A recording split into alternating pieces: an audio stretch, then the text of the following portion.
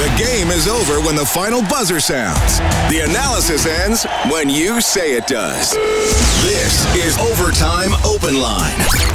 Interviews, analysis, and your opinion. Oilers hockey is brought to you by Friesen Brothers. And now, the Heartland Ford Overtime Open Line. Here's Reed Wilkins on Oilers Radio, 630 CHED. Puck on the right wing, and Nurse will come out. He's got McDavid.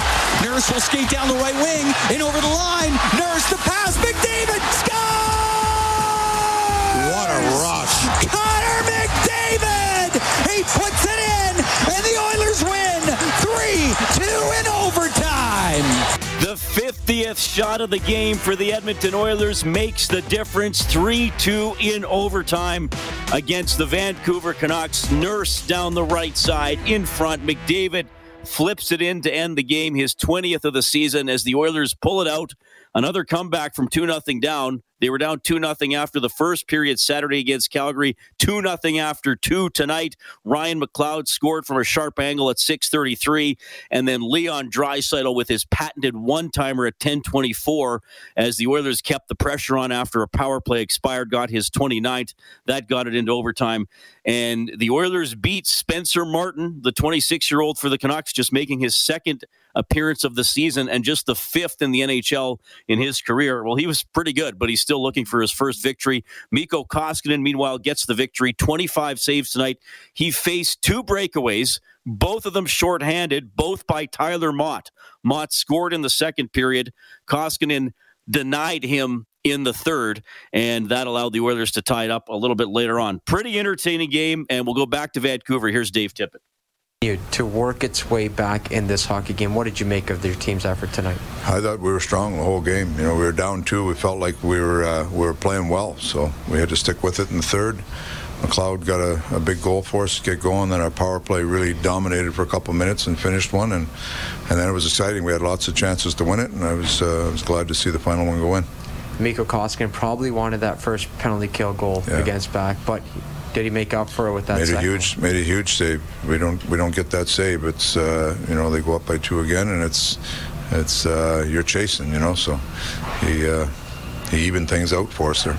What did you make of Nugent Hopkins' play, especially on that pass to Draisaitl? Real strong. Like he touches so many parts of the game. He's a strong player, really smart, and he's still getting up to speed when you miss that much time. But he played a real strong game tonight. What's the mindset like? I mean, a goaltender you haven't seen, you probably don't know much about, and he has a game like that. How do you?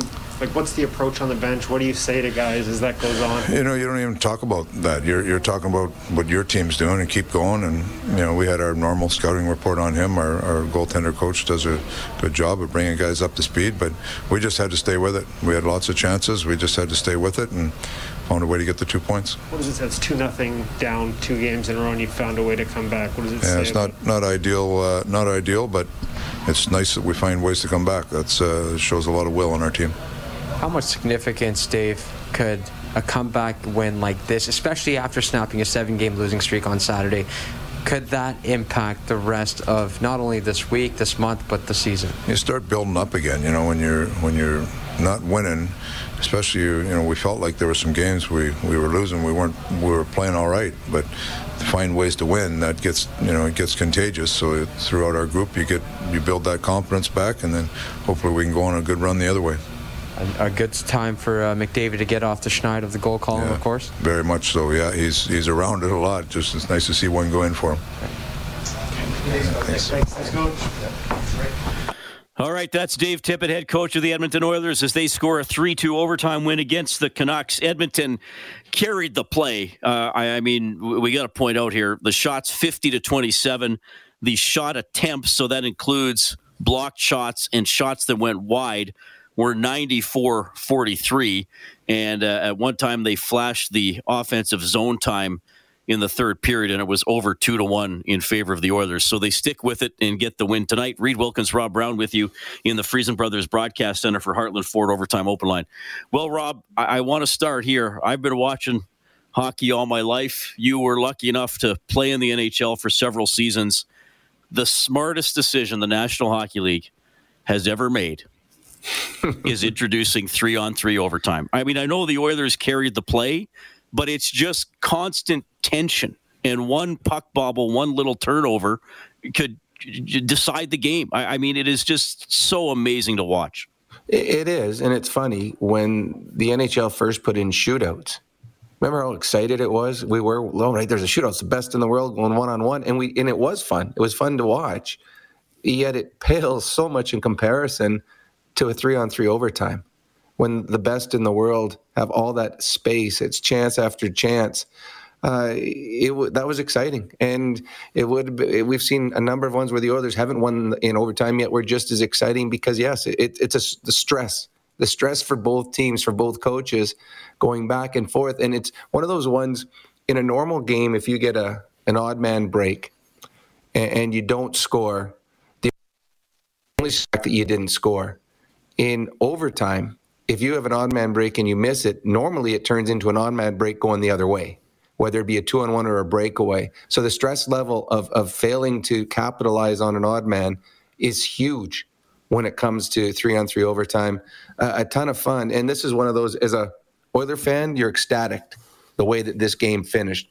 As a hockey fan, you have a little bit of sadness for Spencer Martin in the game that he put up, and he wasn't able to get his first NHL.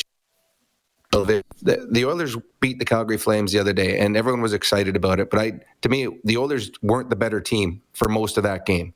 Tonight in this game, for 65 or whatever minutes, were superior to the Vancouver Canucks. Even when they were down 2-0, the Oilers were the better team through the first 40 minutes and were rewarded. It took time, but were rewarded with the big 2 points. So 3-2 is the final. That means a $300 donation to 630 Ched Santa's Anonymous from James H. Brown and Associates.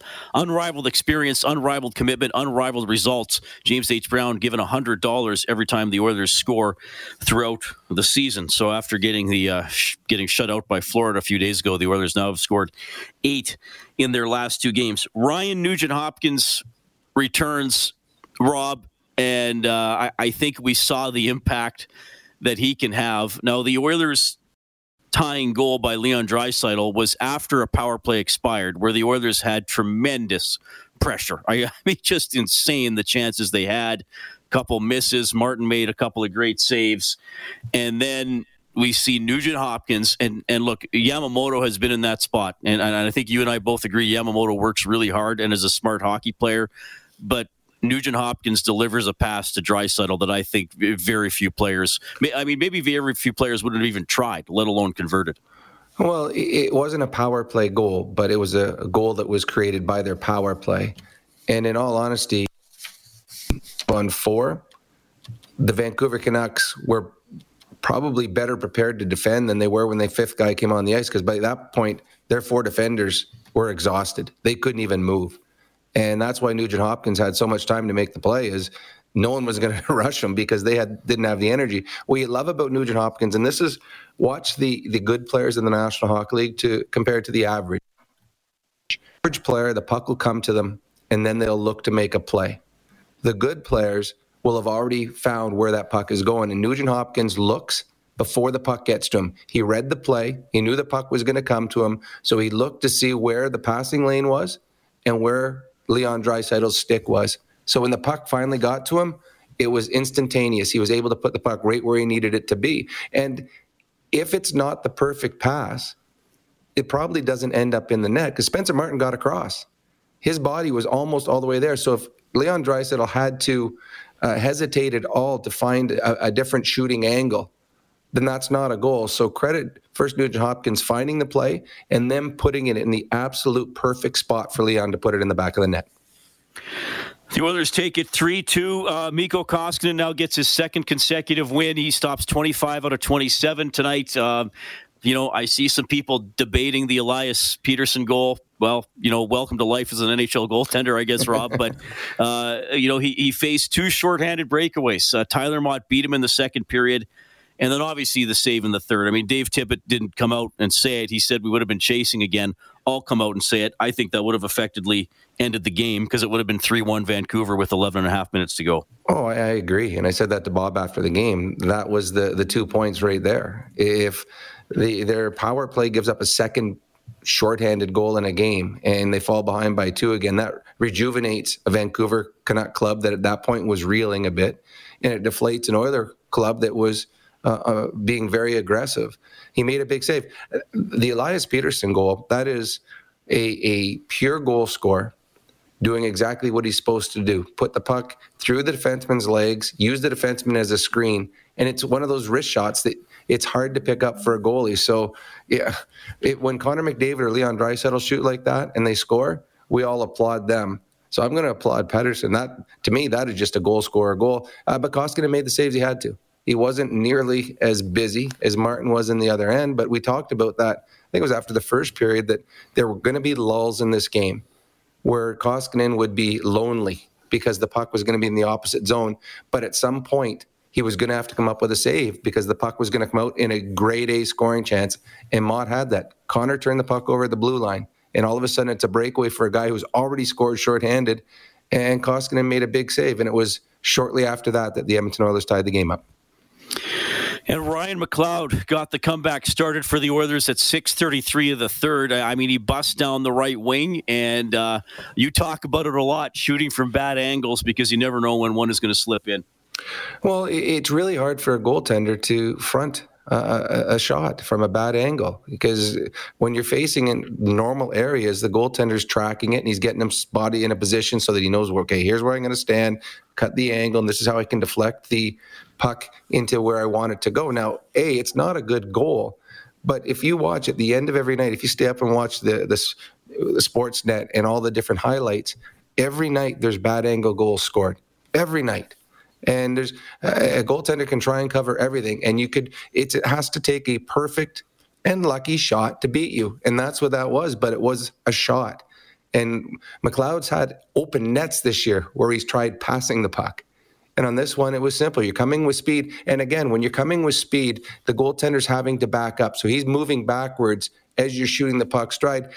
Well, I'm not going to compare him to Mark Messier, but that's how Mark Messier used to do. He used to come down with speed on his off wing, off back foot, and just fire one at the net, and had a ton of success doing it. So McLeod, I think, just learned in the last little while that there's no such thing as a bad shot, and sometimes you get a little lucky. And when we talk about when there's puck after puck and shot after shot going in on a goaltender, eventually something's going to slip through.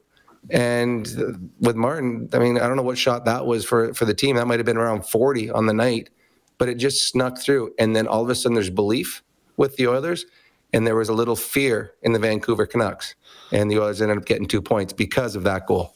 That's our adjustment of the game for Pro Drain Text for peace of mind down the line. 3-2 Edmonton wins it in overtime. I want to ask you about the decision at the start of overtime, as it was McDavid, Nugent-Hopkins, and Nurse together to start. I know Louis and Jack were talking about when was the last time that happened. Well, I think it happened last year in Montreal. Remember when they played those two games against the Canadiens that didn't really have any impact on the standings? And I think Cahoon and Draisaitl might have started, or they might have been the second wave out, because remember Cahoon scored in overtime one of those games. But there's a bit of a choice there. Instead of starting Leon and Connor, they started McDavid and Nugent-Hopkins as the forwards. Well, a lot of it has to do. The Oilers haven't been as good in overtime as they have been in the past. 2 years ago, that never would have happened because Connor and Leon finished every game, usually in the first minute and a half of the overtime. But the Oilers haven't had success. And with Vancouver missing some top-end talent, a Horvat and a Garland, if you don't win it in the first shift, well, now the second shift comes out. Vancouver can't match up as well. And nothing against Dickinson, who was out there when Connor scored back checking. He's not Connor Garland. He's not Bo Horvat. So if you split those two players up, Connor and Leon, as Louis DeBrusk said on TV, your second unit's got a 50-goal scorer and the league's leading scorer coming out.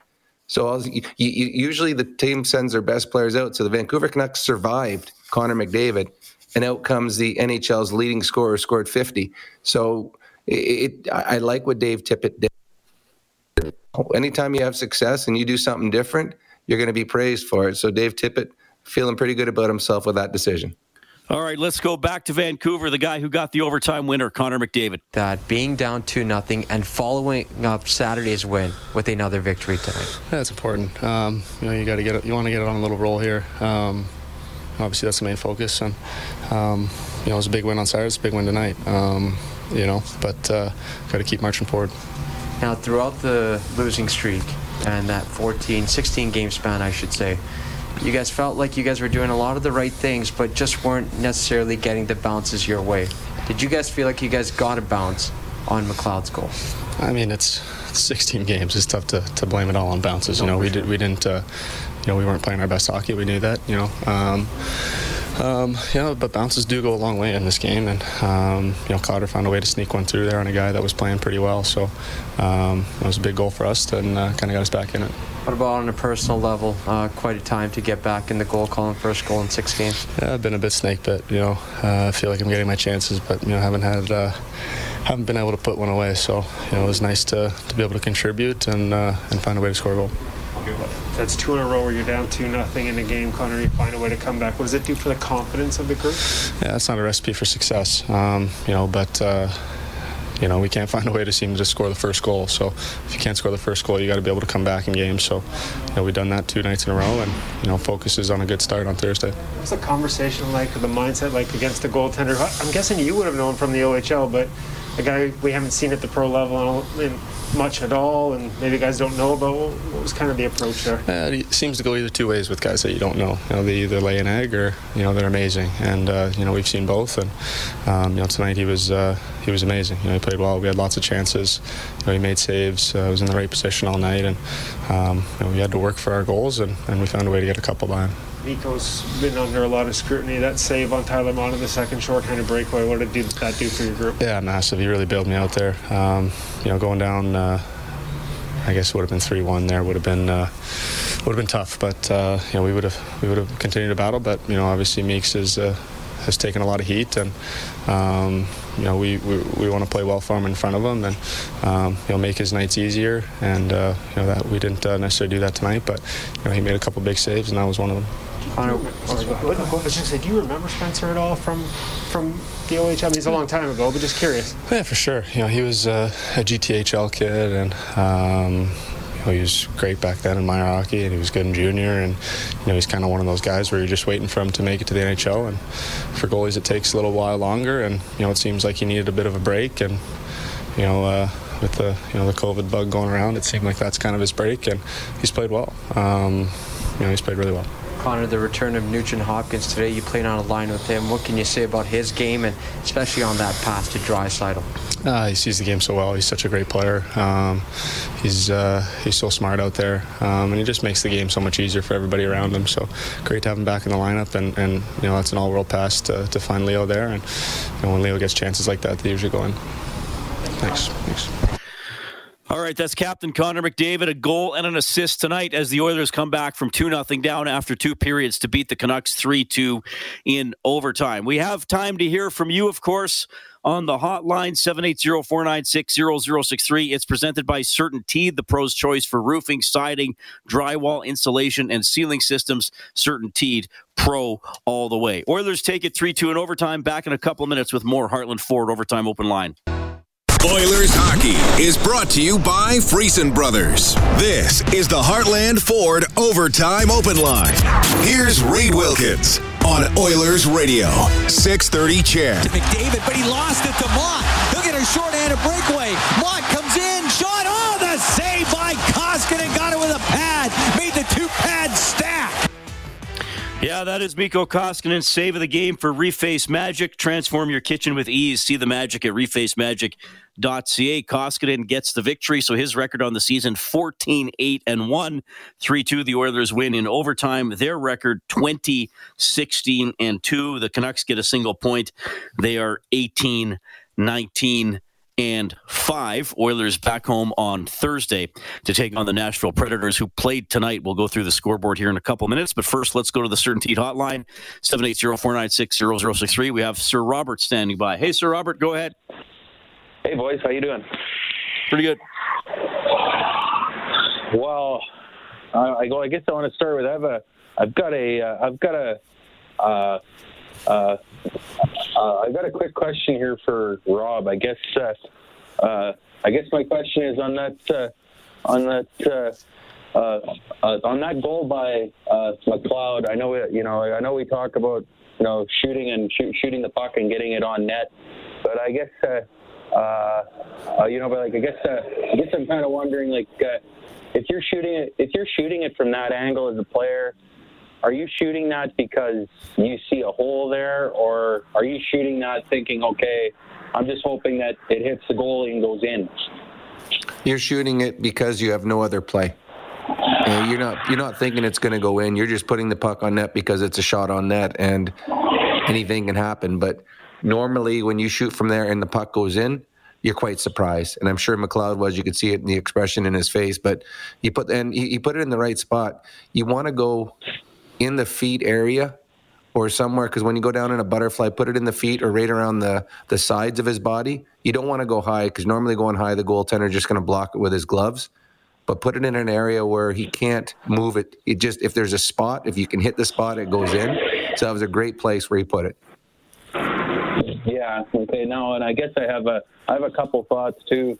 I guess I'm still a little concerned with this trend of them falling behind every game. I mean, we've been kind of beating a dead horse for 2 months about that now. But I think if they're going to find a way to get on a consistent run, I think something has to change there. They need to find a way to turn that around. Start finding a way to score first. One thought, and then my second quick thought here, I guess, is on Nuge. I thought tonight he looked good. Now he had a couple chances. That pass he made to Draisaitl. I mean, like the vision there, because it was so quick. It's like he got it, quick pass, boom, shot, goal. So I guess I'll leave it at that. Thanks, guys. Yeah, thanks, Robert. Rob, it's. I mean, as we've said several times, it's just crazy talking about the first goal against. So 10 in a row, 10 in a row, 16 of the last 17, 25 of the last 29. The Oilers have allowed the first goal. This was their 38th game of the season. They've scored first 10 times. Well, and Reed, this is a team that has the two best players in the NHL on it, including the NHL's leading point getter and Connor McDavid. It's not the Detroit Red Wings. It's not the Arizona Coyotes, the expansion Seattle Kraken. This is a team that's got the two best offensive players. It's not just the two best, maybe all-round players or guys that are capable of playing in both ends. These guys are made for offense. So that's what's more shocking about it. They've got two guys that put the puck in the net consistently and have for their entire NHL careers, yet aren't able to score before the other team does. So it is silly. And again, the Oilers have shown the ability to come back in games. But again, it's one thing to do it against Vancouver. It's another to do it against Vegas in the playoffs, or Winnipeg in the playoffs, or St. Louis. Or you need to get that out of your game, because odds say when the other team scores, they're usually going to win the hockey game. Yeah. I mean, it's mind-boggling. I mean, the NHL record is 60, and that was literally the worst NHL team to ever play. The Washington Capitals. And the Oilers might that's what I mean. The Washington Capitals were a team that, I mean, they probably had no one that had over 35 points on their team. They're going to probably have the Oilers probably going to have the leading scorer and the second leading scorer. They're probably going to go 1-2 by season's end. Yet they still can't score first. And the thing is, some of these games, it's not as though there was a stretch where in the first 3-4 minutes of a game, the other team would score. And there's been games where it's been in the first shot on net. And those are hard to beat that. But we have games that are going late in the first, games that have gone into the second period where they've given up the first goal. And still your top two players aren't able to score first. So you would hope it's a trend that eventually evens out. And if it does, that bodes well for the Oilers in the second half. But they're getting saves now. They're getting timely goal scoring late in hockey games. Hopefully now the next thing they fix is their early starts. Well, they like playing in the division, now 10-2 against the Pacific Division with the win tonight, so that's something to keep in mind there as we check the scoreboard for Edmonton Trailer. Looking for parts, service, rentals, or new and used semi-trailers, head to edmontontrailer.com. How about this, Rob? The Edmontonian, Tyler Ennis, hat trick tonight, so he goes from 1 goal to 4 as the Senators pound the Sabres 5-0. I tell you, if you're a stats freak, and most pro hockey players are, and you get the stat sheets before every game. It looks so much better when there's a 4 beside your name under goals instead of just 1. And it's nice when an offensive player gets rewarded. I've seen he played well when he played against the Oilers last time they were here, and this time he got rewarded tonight. So good on him. Dallas all over the New Jersey Devils. 5-1 is the final. The Penguins take down the Coyotes 6-3. They got 4 goals in the third period to take control of that one. Hurricanes get a 4-3 overtime victory over the Golden Knights. Aho scored twice, including the game winner. He's up to 19 on the season. The Panthers beat the Jets 5-3. I mean, a few scores along the way here, and I know it's early, Rob, but they do help the Oilers. Jets losing. Vegas only gets a single point. The Predators, who are going to be here on Thursday night, win in Seattle 4-2. Okay, and a couple things to mention from this Islanders-Flyers game. Rob, first of all, Keith Yandel, the record for most consecutive games played, 965. Incredible. And the Islanders win 4-3. By the way, the Flyers are winless in 13 games. Well, I think what it's showing you, too, is it's not so much the first coach they fired. This might be something on the general manager, because this is a team that was built. And this team was supposed to be better. This was supposed to be a playoff caliber hockey club, and they are abysmal. So it'll be interesting to see at the trade deadline, because in the West, there's a lot of teams that are out of the playoffs. In the East, you could almost say the top 8 teams are in. The Islanders with an outside chance, but they have to have something silly to go to come back and make a playoff. So it's almost the top 8 are already set out in the East. The Philadelphia Flyers got a couple of players that are unrestricted free agents, including Claude Giroux. If he allows himself, because I'm guessing he's got a no trade or he gets to decide, you imagine that pickup for any team that wants to compete for a Stanley Cup. Claude Giroux, not only is he a great offensive player, but he's got some nastiness in his game. He's the kind of guy you want on your team in a playoff. So, yeah, the Philadelphia Flyers are bad, really bad, and it's got to be a very, very ugly time. And that's where you feel for this Yandel. That's a pretty amazing moment, and it's in the midst of this horrible, horrible losing streak.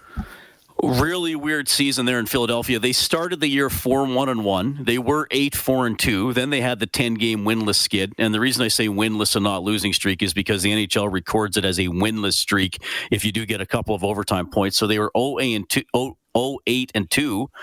And then they came out of that with a run where they went 5-0-2 and we're back above 500. And now they haven't won a game since December 30th. So it's not as if they haven't played well in stretches, but I mean, look, and I'm not saying necessarily the Oilers are totally out of it. We'll see where it goes, but we saw the Oilers win, twice in 14 games. Well, the Flyers have had a 10-game winless skid, and now they're in the middle of a 13, playing Los Angeles next in a few days. Yeah, no, it would be an ugly time there, and I have a feeling they may be cleaning house a little bit when seasons end. This is a team that's underachieved now for a few years, and it's just come to a boil this year. So look for the Philadelphia Flyers to start unloading players over the next little while. Okay, and right here on 630 CHED, the Oilers win it over the Canucks 3-2 in overtime. Whenever Edmonton scores 5 or more in a game, we turn on the Japanese Village Gold Light on 630ched.com. That allows you to print up a coupon for a free appetizer at Japanese Village, featuring Alberta's own Brant Lake Wagyu. Visit jvedmonton.ca. All right, let's visit the Certainteed hotline, 780-496-0063. We have Steve standing by. Steve, go ahead, my man. Hey, Reed, Rob.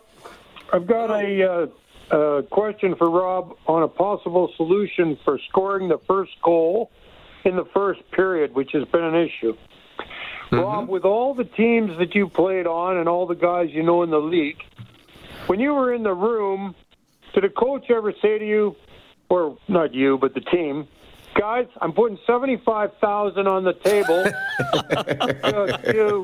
to the next guy that scores the first bloody goal in the first bloody period?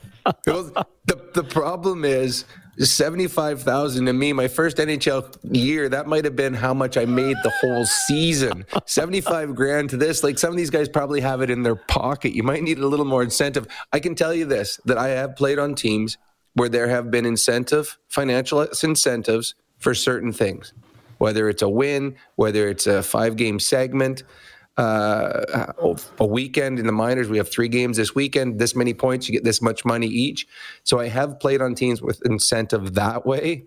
I'm not sure in today's NHL A, if you can do it, because then it would probably count against the salary cap, or B, how many of these players need it. Now, I can tell you these players are trying to score the first goal, but I can tell you this. If somebody was to put $75,000 up for the next Oiler game for the first goal, I will ask for a tryout. I could use that $75,000. I will stand in front of the net and take a beating. I think I can deflect something off some body part to gain that $75,000. I've got a willingness to win some money. You know, I'm just trying to look this up. I can't remember the name of the player, but you remember Jeff Fisher coached the Tennessee Titans? Yep. Mm-hmm. He coached other teams, but I think it was with the Titans. I'm trying to just Google it now, but of course, as I'm doing it on the fly, I'm probably not going to come up with it in time. But there was a player who reached some kind of a milestone, and he gave him some very expensive bottle of fine wine, and the NFL said that counts against the cap. Like, that's, a form of payment to the player. Give something of that value. Well, yeah, you're right. So I don't know if a coach now, if the players got together and each put some money in, I don't know if it's different.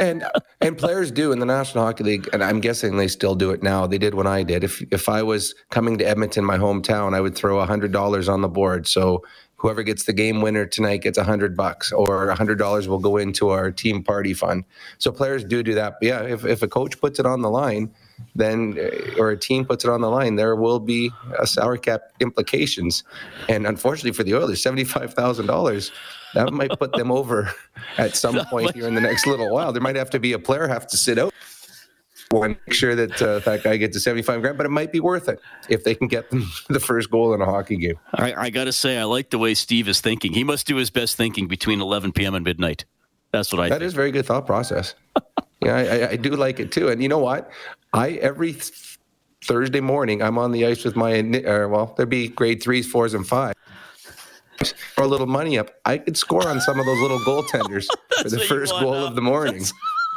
Go bar down on the little 7-year-old, then celebrate right in front of him. Taking the lunch money from the kids. That is incredible. We do have a winner of a $50 River Cree Resort and Casino gift card. I set the line before the game at 2.5 for total power play goals in the game. There were 0. So Dan gets it. River Cree Resort and Casino excitement. Bet on it. He took the under tonight. There was a shorthanded goal, so the Oilers were 0 for 3 on the power play, and the Canucks were 0 for 1. The power play update for Extreme Power Products, your full-line Kubota dealer with 4 locations, including a new one in Camrose. Check out Extreme with an X, powerproducts.com. The Vancouver fans were booing the penalty call in the third period, the cross-checking call against Connor McDavid that was assessed on Ekman Larsson. You know what, Rob? To me, that's a penalty all day long, but this is what we talk about sometimes. The problem is that push from the back isn't always called. Like, we've seen more vicious ones than that not called this season. And I think probably that's the one I find the most frustrating, when a cross-check near the boards isn't called. So I think that should be called all the time. But I imagine there were Canucks fans sitting there like, wait a minute, 5 games ago that happened to JT Miller, Peterson, whoever, and it wasn't called. No, you're right. They probably could have yelled at the Brad Hunt penalty on Connor McDavid. That was a terrible call. But the one tonight on McDavid behind the net, the thing is, it wasn't a hard cross-check. And we see way worse throughout the game in open ice or in front of the net. But it's just when you're skating towards the boards, it doesn't take much. Some guy can just give you a slight shove, something that you would do when you're opening a door. But just because you're in a prone position, and if you toe pick or it gets you just at the right moment when you're crossing over, it could have disastrous results. And that's what you got to get out of the game. I agree 100% that is a penalty, and it should have been a penalty. And I can see where the player's like, I didn't push him hard, but you don't have to push him in that position, because at that point he's going towards the boards, and if he goes down, the first thing that's hitting the boards is his head or his neck, and bad things can happen. So yeah, the Hunt penalty, not a good call. That penalty, it's automatic. You got to call that every single time, and you're right, they don't, and it's too bad. Someday somebody's going to look at my search history for tonight and wondering, why was Reed Googling Jeff Fisher wine salary cap? I hope I got the right coach. Well, the best part is you're doing that. I know for a fact that if I start playing with my computer, trying to Google something, I'm going to end up not being on air anymore. Or I'm going to have something come on air that shouldn't come on air. So I just completely stay away from my computer in moments like this. Okay, 780-496-0063. I might have the wrong coach. I got to find out now before the end of the night. We'll welcome Scott to the show as the Oilers win 3-2 in overtime. Hi, guys. Hey, go ahead, buddy. Thanks for taking my call. A couple things, especially about overtime at the end here, but I just wanted to say firsthand, I was really disappointed when I looked at the pregame lineup tonight. And I just mostly for me, it's JP and Yamamoto where they're placed and whatever. But that being said, I shut up because we totally dominated tonight. And hats off to Tippett the way they were. And I've been all over Tippett lately, so that takes a lot for me to say. But last year, I talked to you guys, and you guys kind of ganged up on me a little bit. Because I wanted, and this is in all regards to overtime tonight, and I just loved seeing McDavid and Draisaitl split up. Loved seeing JP out there.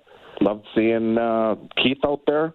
And I was like, okay, is this who's making these calls? It can't be Tippett. But at the same point in time, last year I was when you guys ganged up on me, you and Rob, it was about JP and Chiasson. I wanted Chiasson out of there. I wanted JP on the power play, and we also talked on that same segment that these guys are taking too long on the shifts, McDavid and Draisaitl. And okay, McDavid can handle it a lot better than Draisaitl. Draisaitl's got to shorten his shifts. All right. Well, I don't remember exactly what we talked about last year. I do have a question though.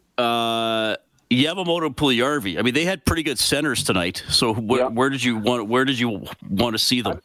I wanted them switched. I see. Okay. For me, I think Yamamoto's been gifted top 6 minutes since he got into the NHL. I don't understand that. When you had, I shouldn't say that because let's say Yakupov, he was in the running for the Calder with Kruger. Then Eakins comes in here and absolutely ruins them. Yakupov was no good.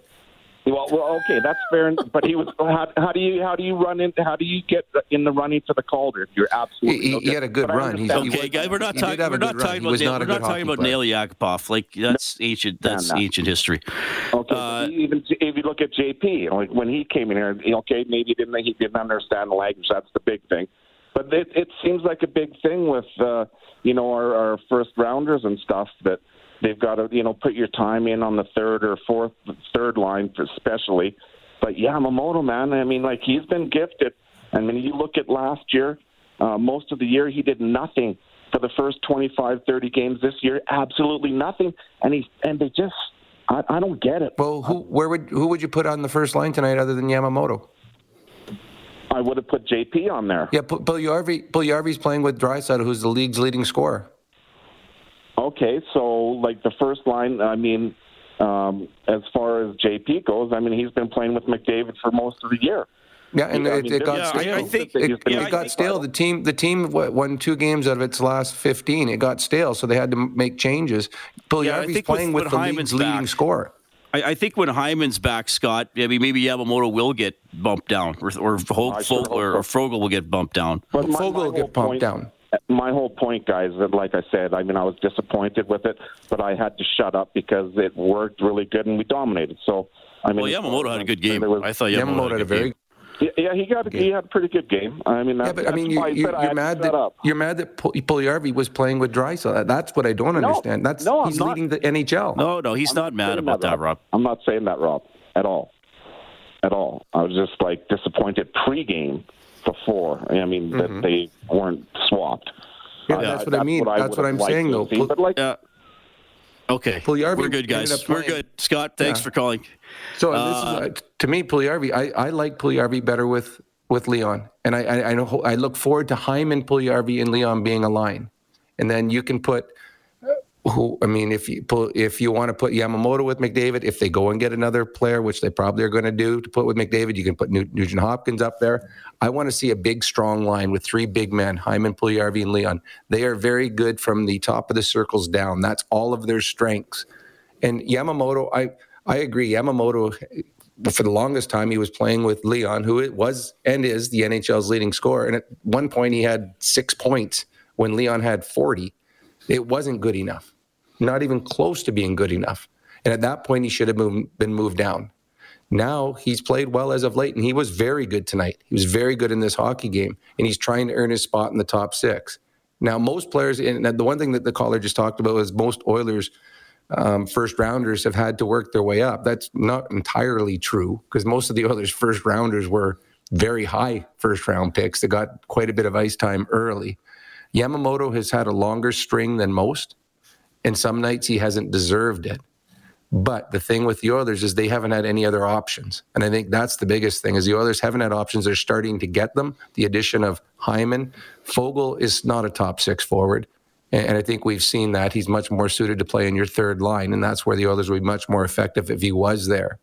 The Oilers are they're still a top 6 forward away from having 2 elite top 6 line or top 2 lines, and then you can put Nugent Hopkins in your third line, and that makes a very good lineup if you can have Nugent Hopkins as your third line center. All right, I found the article, November 2003. It was Dick Vermeil when he was coaching Kansas City. He said he would give Morten Andersen an expensive bottle of wine if he kicked a game-winning field goal against Oakland, which he did. And then the NFL said, no, that's a performance bonus that is not mentioned in the contract. What's funny, and I'm pretty sure that he was going to try to kick the field goal anyways. Yeah. It's like, you know what? I'm not sure if I want to make this one up. You're going to give me wine? Well, you know what? Now that I'm getting wine, I'm going to do that. And that's kind of funny. It was a kicker's weekend this weekend in the NFL, so it kind of ties right into that. All right, Darren, we're going to get to you in a couple minutes. We just got to call a quick timeout. The Oilers rally to win 3-2 in overtime against the Canucks. This is Heartland Ford Overtime Open. Live Oilers hockey is brought to you by Friesen Brothers. This is the Heartland Ford Overtime Open Line. Here's Reed Wilkins on Oilers Radio, 630 CHED. As the Oilers buzzing, down by 1 with 9:39 to go into third across. Draisaitl scores! Leon Draisaitl with a one-timer, and this game is tied at 2. Yeah, huge pressure from the Oilers there. Started on a power play. They kept it up. Nugent Hopkins goes across the ice to Draisaitl, who fires in a one-timer, his 29th of the season. That tied it with 9:36 to go. The Oilers did have to kill off a penalty in the third period after that, the only time they were shorthanded tonight. And then McDavid wins it in overtime. The shots in overtime, 9-1 in favor of Edmonton. So they finally cash in to get the 3-2 victory. Okay, let's go back to the CertainTeed hotline. We have Darren standing by. Hello, Darren. Go ahead. Hey, guys. What a game, eh? Yeah, no kidding. Just before the point I was actually calling in about that last call you had, I thought that was kind of funny. Like, just the whole Yamamoto thing. Like, if you want to bring Tippett into it, I think a coach's job, like, the coach is coaching in the here and now, not what has happened in the last 40 games or whatever. Yamamoto had 8 points in his last 9 coming in. So I don't know who else was going to play with McDavid when Puljujarvi's with Draisaitl. So I just thought that was kind of an interesting call. The point I was actually going to get at was, so Spencer Martin, I mean, it's a very small sample size, but his game against Florida and his game tonight looks like a pretty solid goaltender. And the way the Canucks are going, I think they're going to be selling the farm over there to some extent. Do you think that opens up the possibility of maybe one of the goalies there? I don't know if it's Halak or Martin or... Darren, I got to hand it to Martin you. Not if Martin is the guy for Edmonton, but I just mean Hack is with the D-man or something like that. What do you guys think? Well, first of all, I got to hand it to you because I got to admit, halfway through the second period, I thought, when are we going to get that call after the game about Spencer Martin? What's funny, Reed, wasn't Demko, he was like second, third string guy that had the good playoff and ended up stealing the job a couple years ago. Well, he was a second string guy that had the hot playoff run and then kind of moved up. But he's a good goalie. He's a good goalie. He's got a 917 save percentage. I mean, he's not going to be available. No. It'd be Halak. You might be able to get Halak cheap, who has a 915 save percentage. He's only played 8 games. But the Vancouver Canucks have belief they can get back in this playoff race, and they will for quite a while. They might not in a month. Well, no, but they're not. I can't see them making a trade with the Edmonton Oilers in the same division. Well, fair comment. Okay. That way, a little more rare for sure. Fair. That's fair, but good point. Good point, because that kid has played well, and it's kind of hard to say, all right, you're going to go back down and be our fifth string goaltender again because, you're pretty good. Darren, are you still there? Go ahead, man. Yeah, can you guys hear me? Yeah, we got you. Okay. I was thinking, they have Demko, right? And he's a young goalie, so he's going to be the number one there for who knows how long, right? So a guy like Martin, if he shows he can play, I don't know if it's conceivable for Vancouver to trade him to Edmonton, but at this point, you're not going to have to give up much for Martin. He's played, I think, less than 10 games in the NHL. He's played 5, So, imagine if you could pull something off for Martin and you have Skinner and Martin in the pipeline and you got 2 goalies over 30 and Skinner's looking like he can be in NHL every day and let's say next year, maybe the year after, right? I thought that was kind of just what I saw tonight. The save he's making, he looked like a solid goalie, and he's only 26. So he did. He looked. Yeah, he's not old for sure. He looked very comfortable in net. What I hope, and I don't know if he becomes an Edmonton Oiler, I hope that he gets an opportunity to play somewhere. I really do. It's a nice story in a silly year where players are out with COVID protocol, and you got at one point they had 4 goalies in it, but it opened up opportunities. And this kid had 0 chance of playing in the NHL this year. None. And all of a sudden, all your goaltenders get COVID at the same time. Good on him for having the nights that he's had with this opportunity. Because, as I think Connor McDavid said after the game, it's either feast or famine. The guy comes in no one knows about. He either stands on his head, or what we've seen with Ottawa in the last couple of years where the goaltender comes in and is absolutely horrific. So I hope that this audition that he has had gets him a chance to play somewhere in the National Hockey League next year, because he deserves it, and to see what he's capable of doing. And I know that Jack talked about on the game, he's undefeated this year in the American Hockey League. So I hope he gets a chance. I don't know if it's here or not, but I do hope he gets a chance to play. Yeah, and he's a UFA after the season, so maybe somebody's gonna take its chance on him as a backup in the off season. Anyway, the Canucks also have Michael DiPietro, who is younger by 4 years, and also someone they drafted in the third round. And as we all know, teams tend to lean towards their own draft picks if they're going to hang on to somebody. Yeah, what I was going to add on is I think the Canucks are pretty hot on DiPietro, so that makes a guy who's 26. So you have your starter who's I think Demko's 25, 26. I could be off by a year or two. And you have a backup in Halak, and you have DiPietro coming up the pipeline, and this guy's come in and looks like he can play. Well, that kind of leaves the opportunity to get something for him and let him go flourish elsewhere, because you've already kind of got what you need in goal there in Vancouver for the future, I think. Yeah, Demko's 26. He'd be a cheap pickup, too. And Demko just signed a long-term oddly deal, enough, too. It was Demko that supplanted Markstrom during that little run they had in the second round in 2020, interestingly enough. So, that's pretty neat how that worked out. Hey, Darren, thanks for calling, man. We appreciate it. Thanks, guys. Okay, we'll take another quick timeout. Ryan McLeod got a goal tonight. You'll hear from him next on Heartland Ford Overtime Open Line. Oilers Hockey is brought to you by Friesen Brothers. This is the Heartland Ford Overtime Open Line. Here's Reed Wilkins on Oilers Radio, 630 CHED. Here's a shot from the right wing. Scores! Down the right side.